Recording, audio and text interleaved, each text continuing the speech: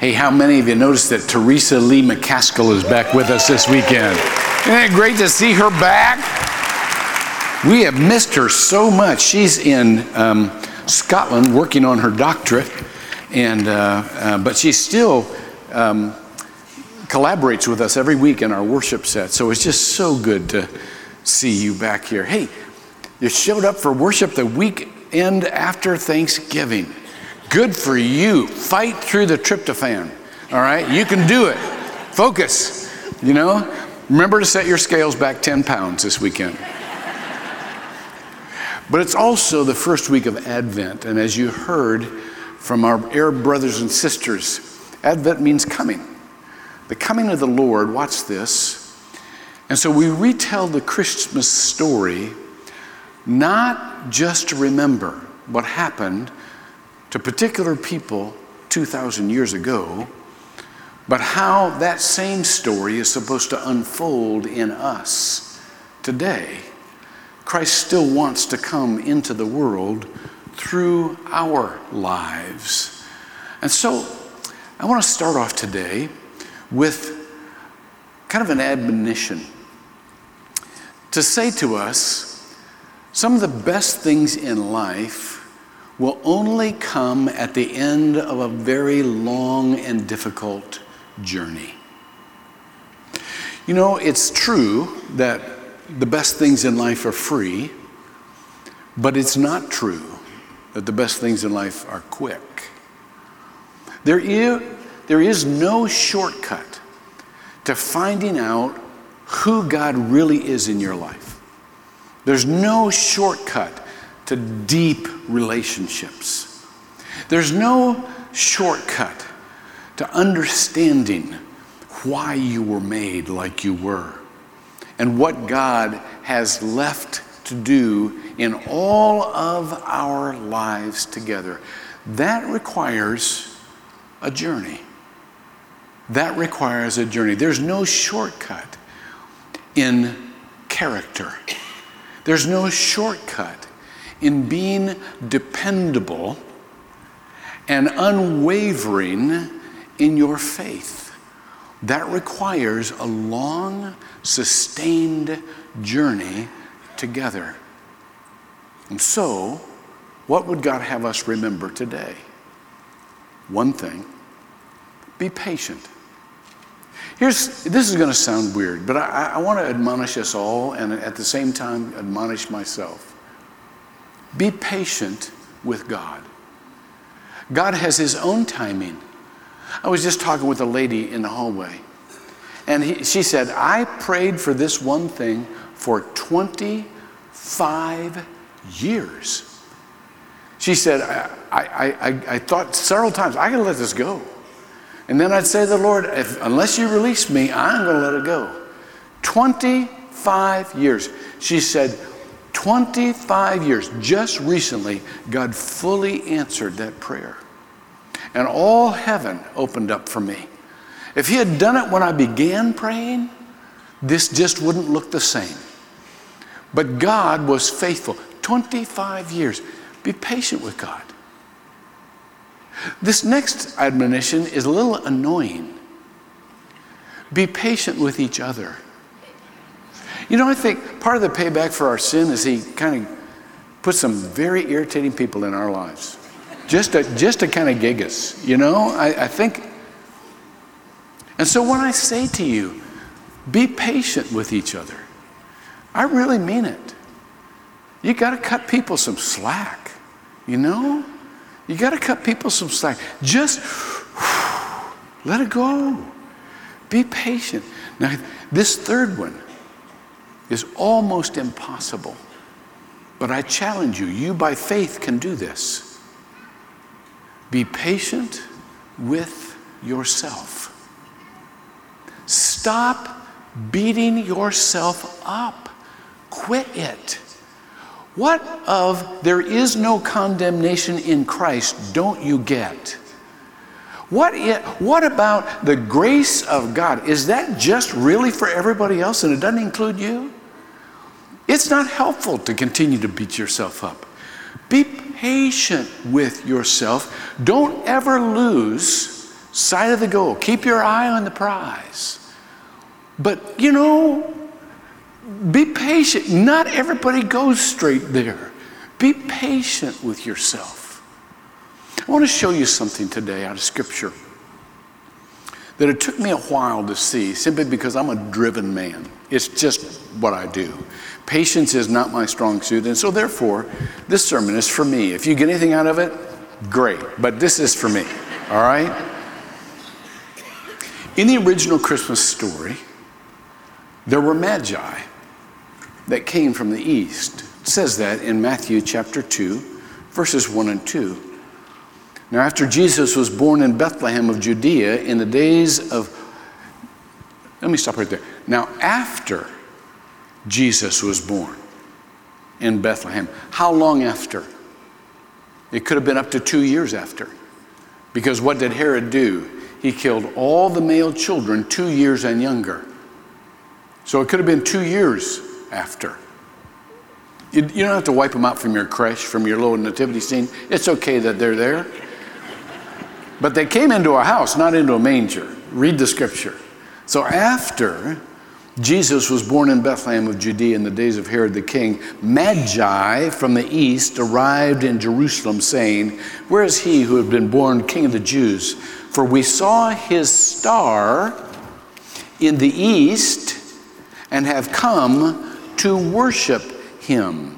And then in verse 9 it says, "After hearing the king, they went their way, and the star which they had seen in the east went on before them until it came and stood over the place where the Christ child was." Now, what did I just say? First of all, for those of you who are interested in the science of this thing, which the Magi would have been. The Magi were the scientists of the day. The Magi weren't believers in the in the God of Israel. They were scientists. They were physicians. They were statesmen. They were astronomers and astrologers. That's why they noticed the star. And so therefore, does God always use somebody who's a believer in Christ in order to guide you? No. God can use anybody. The words out of anybody's mouth to remind you of him and to tell you essentially where to find him. And so here come the Magi. And by the way, there's not just three of them. There's a whole caravan. Three of them would have been picked off immediately. Okay? It's rough country over there. There was a whole caravan. And so they're coming, but they're following what? A star that moves. Now watch, is that just their imagination? You know how it is when you look at the moon, it looks like it's moving along with you, Is that just their imagination? No.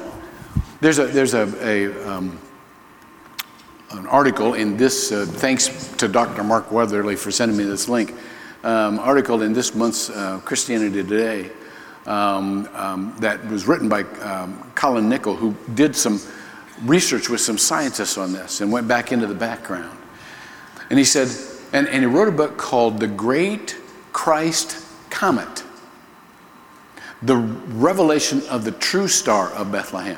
Now watch. In order for a star to move, it's not a star. It has to be within this solar system. And whether it's a supernova or a comet, they can last for a year and beyond. And they literally move in the sky. They are referenced by non-gospel writers. They were referenced around this time, by Josephus, who was a Jewish historian, by Cassius Dio, who was a Roman historian, referenced that comet or that moving star around this time. And so those of you who love the science, you can look into this. But the point that I want to make is that they were willing to go on a journey together that was not easy. It was not familiar for 2 years in order to find God. How long are you willing?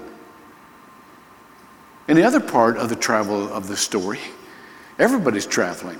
It says in Luke chapter 2, verses 1, and then in 4 and 5. Now, in those days, a decree went out from Caesar Augustus that a census be taken of all the inhabited earth. Guess who's traveling? Lots of folks. Verses 4 and 5 says this: Joseph also went up from Galilee, from the city of Nazareth to Judea, to the city of David, which is called Bethlehem, because he was of the house and family of David, in order to register along with Mary, who was engaged to him and was with child. Well, you say, how far was that? Well, and you can measure it, from Nazareth to Bethlehem, 70 miles. You think, well, that's not very far. Seriously? 9 months pregnant on a donkey? That's a long trip. That's a long trip. So here's the key. Here's where I want to start out. God will put us on a long journey together. We need those who really want to see God cannot reduce their journey to something that is convenient and near and familiar. Cannot reduce it to their own crowd. The Magi didn't belong to their own crowd. You cannot get it. I heard a story once. I love this story. About 3 kids in a Christmas play. I love Christmas play stories. Little. And there's just 3 little bitty boys in there playing the wise men. And they got their little fake beards on, and they memorized. They each gave them just very short lines so they wouldn't blow it. And so the first one steps up and he says, "Here's some gold." Second one steps up and says, "Here's myrrh." He didn't know what myrrh was, but he memorized his line. Third one steps up and says, "Frank sent this."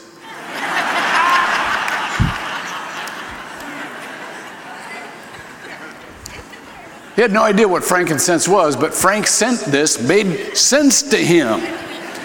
We do that very same thing. We reduce the gospel to what we can understand. Problem is, it's not accurate. It's not real. Frank didn't send that. Don't you know a lot of people says, "This is what I think about God." I don't care what you think about God. Seriously. This is what I think. This is what God would say to all. No, stop. Stop. It's not that easy. It takes a while to know God because some of him is not near, not convenient, not familiar. He's bigger than that. What is there about our God that uses distance and time as elements more important to our story than destination? Think about that just for a minute. I want to tell you about a prophecy in Numbers. And here we go, God just working outside the box again. Because this prophecy comes 1,500 years before Christ was actually born. Not only that, but it comes from Balaam. Remember who Balaam is? Balaam is the one with the talking donkey. Now at this point, I've really got to resist jokes about God talking out of jackasses during a political season. I really have to, give me some credit here, all right? But you remember the story of Balaam? Balaam was hired by someone who hated Israel to come and curse Israel. And at first he resisted, but they kept offering more money. And so he came down in order to curse Israel because he was getting paid for it. And he was a prophet. And the king thought that they could beat Israel militarily if Israel got a curse on it. And so here comes Balaam riding a donkey, But the donkey sees an angel, stops. Balaam doesn't see the angel. So Balaam's trying to get the donkey to go around the angel. Donkey's hearing nothing of it. Finally, the donkey speaks to him. I don't know how this happened. I don't know if the donkey spoke in words or some of you own pets. And you know what they're thinking. You do. You look at your dog, go, I know what you're thinking. And he probably is, but you can almost hear it in words. So I don't know if that was the phenomenon. I don't know. All I know is that Balaam finally came to the point where he blessed Israel. And he put forth this prophecy 1,500 years before Jesus was ever born. And this is the prophecy. Numbers chapter 24, verse 17. I see him, but not now. I behold him, but not near. A star shall come forth from Jacob, a scepter shall rise from Israel. That was part of his blessing instead of his curse to Israel. What was God doing? He was using people from wherever they were, whether they were believers or not, to point the whole world toward his Son. Why is God, in some respects, why is what God wants for us, in some respects, not here and not now? Not near and not now. Why? Because there's something more important he wants to build in us and our relationships that is not tied up with our destiny. Let me just say, there's always a temptation to settle for half of what God has for us. And then you don't get the fullness. Remember Jesus' temptation in the desert? Matthew chapter 4, Luke chapter 4. Remember he went out there and the devil tempted him. And what did the devil say to him? The devil knew that Jesus wanted the world to follow him. He was the Savior of the world. The devil knew that. And so what did he say? He said, I want you to do these good things. They're shortcuts. People will follow you if you do this. Turn the stones into bread. Go ahead. They're round. You ever been in the desert over there? They're round. They look like loaves of bread. Turn the stones into bread. You're hungry. You haven't eaten for 40 days. Turn the stones into bread. And Jesus said no.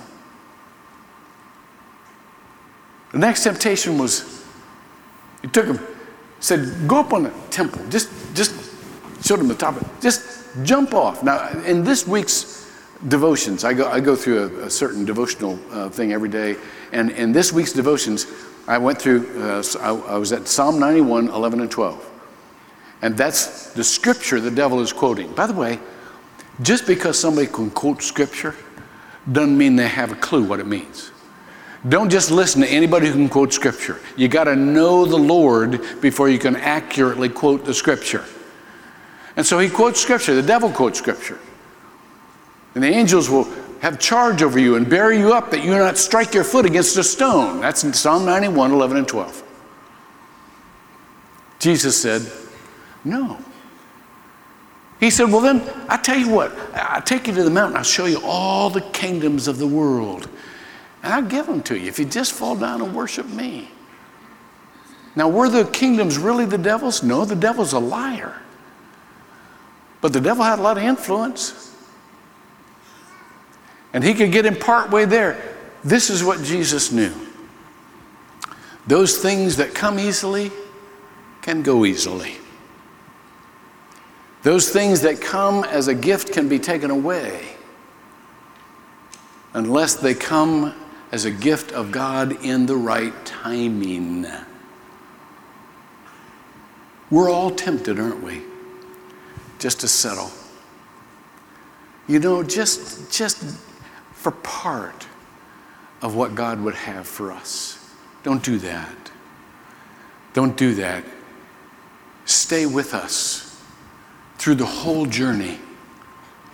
Commit yourself. The reason we did the tipping point, and you'll hear about that in a week or so, but the reason we did it is because we wanted everybody all in. You can't get to your destination by half measures. Think of that mathematically. If I go from here to the wall, keep going halfway to the wall, just go halfway to the wall each time, you know when I'll get to the wall? Never.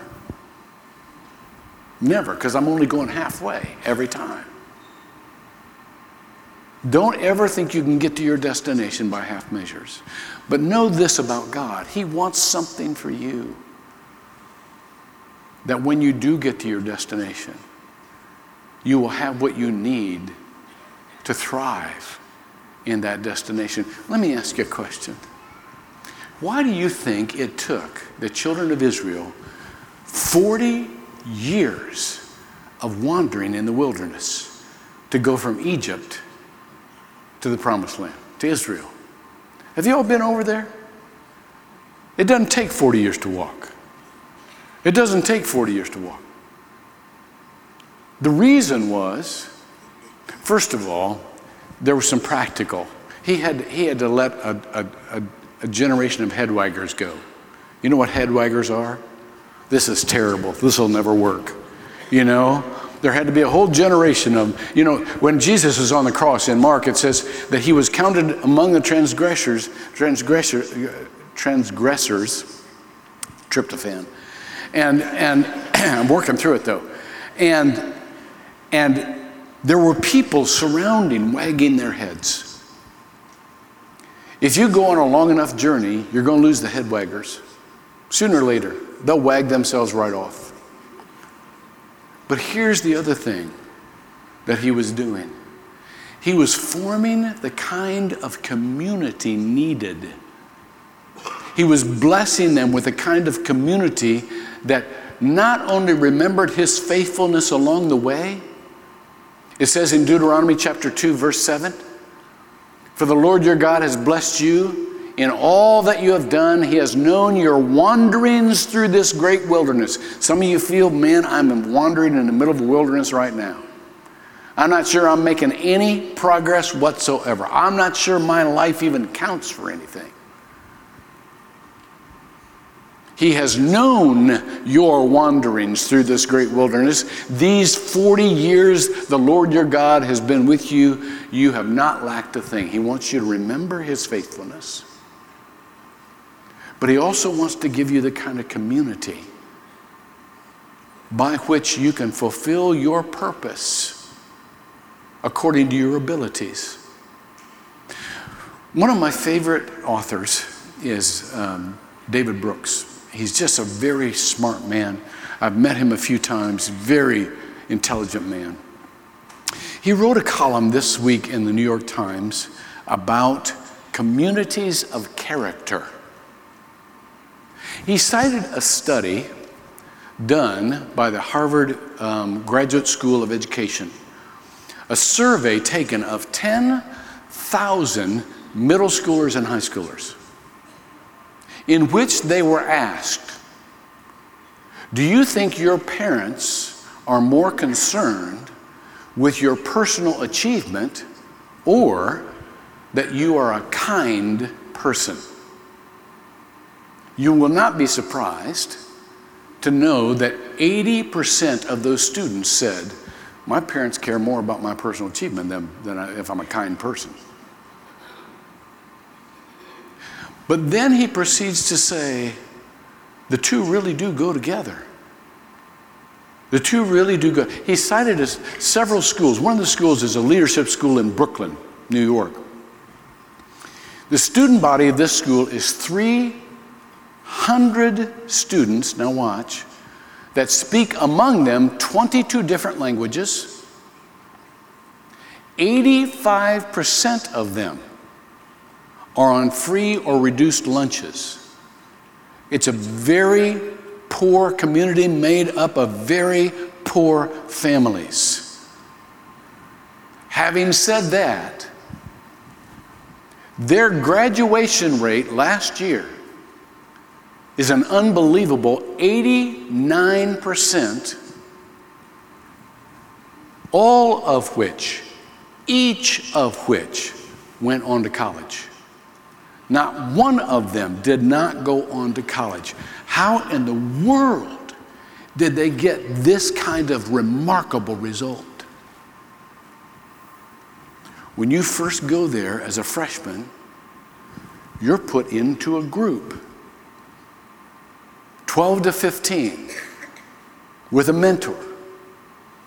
And all through your high school years, You've got people working for you. You're serving them. You're loving them.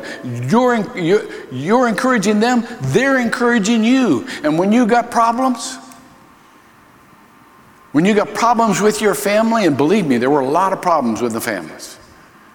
When you got problems with love, there's always problems with love.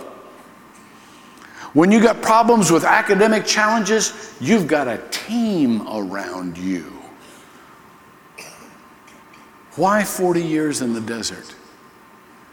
God was building the community needed to succeed in their destiny.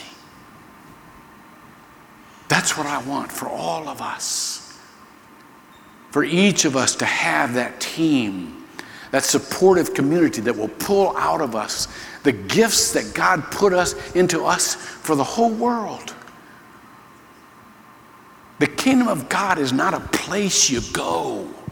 Jesus said this in Luke chapter 17, verse 21. Nor will they say, look, here it is, or there it is, for behold, the kingdom of God is in your midst. What's the most important thing about a journey?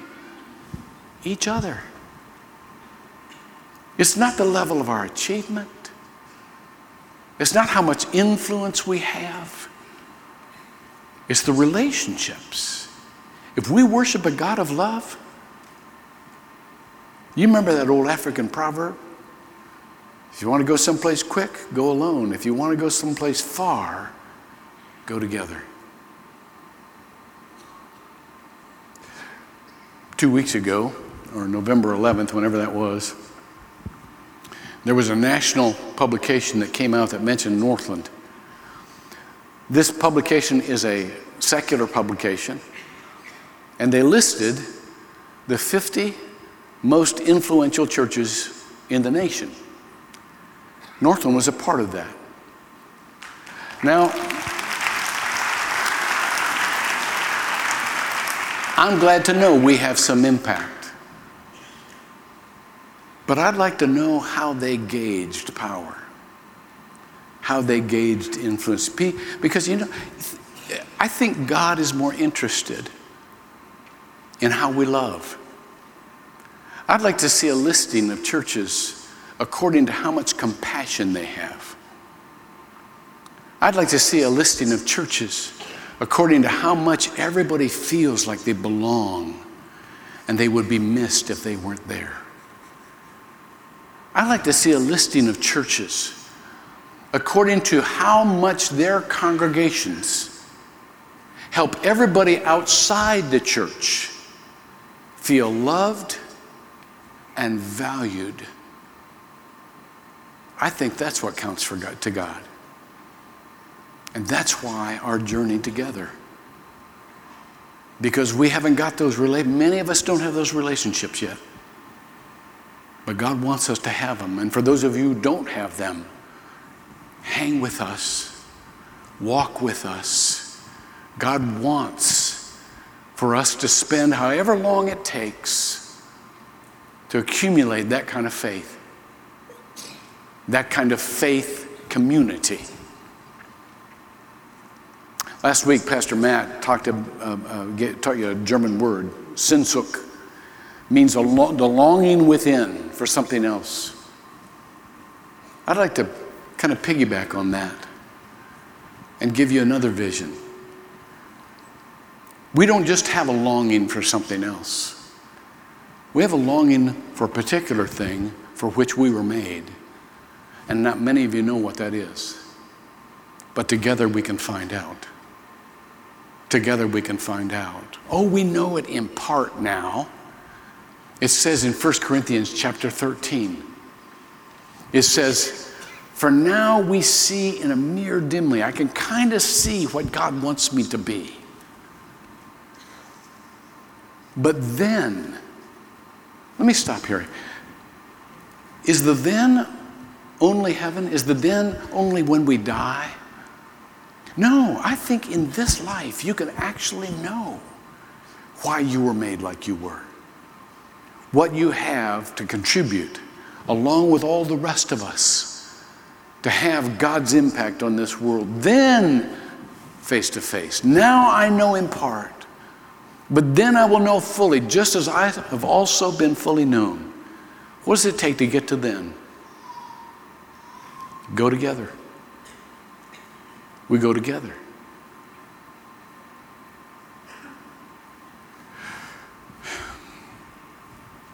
Not all of us will see the vision of the distributed church, which is exactly the vision I just gave you. That everyone has the personal faith network they need to fully realize the potential God has given them to impact this world. Remember last week or a couple weeks ago, I told you that the balance of power is shifting from nations to networks. In the religious world, the balance of power is shifting from institutional religion to actually relational faith networks. And that is the distributed church. I may not be with you all the way. You know? Old guys like me who were trained to think in categories, we can kind of see it in a mirror dimly. But this next generation who thrives on relationship, who can't not be in relationship, they will see this. And that's okay. It has a part in Hebrews chapter 39 and 40. Hebrews 11, 39, 40 says, all these things, having gained approval through their faith, they're talking about the spiritual leaders that came before, did not receive what was promised. Because God had provided something better for us, the ones who were now writing, those in the future, so that apart from us, they would not be made complete, perfect. Hang in there together. I'm already running over. Let me just stop here. Because it's a long journey and you don't need all of this all at once. I'm just kind of getting us up to the starting line. Many of you know this is a season that I watch Hallmark movies. Every new Hallmark movie comes out, I'm just addicted. They are totally formulaic. You know exactly where they're going at the beginning. Why do I watch? Because they all have happy endings. People think that isn't realistic. It may not be realistic so far for your life, but hang in with God long enough. Hang in together. That is His ending for us. Pray with me. Lord, thank you for these words that come from your word. We pray that you will help us journey together for years to come, that we might have the relationships we need to be the people you made us to be. We pray this in Jesus' name. Amen.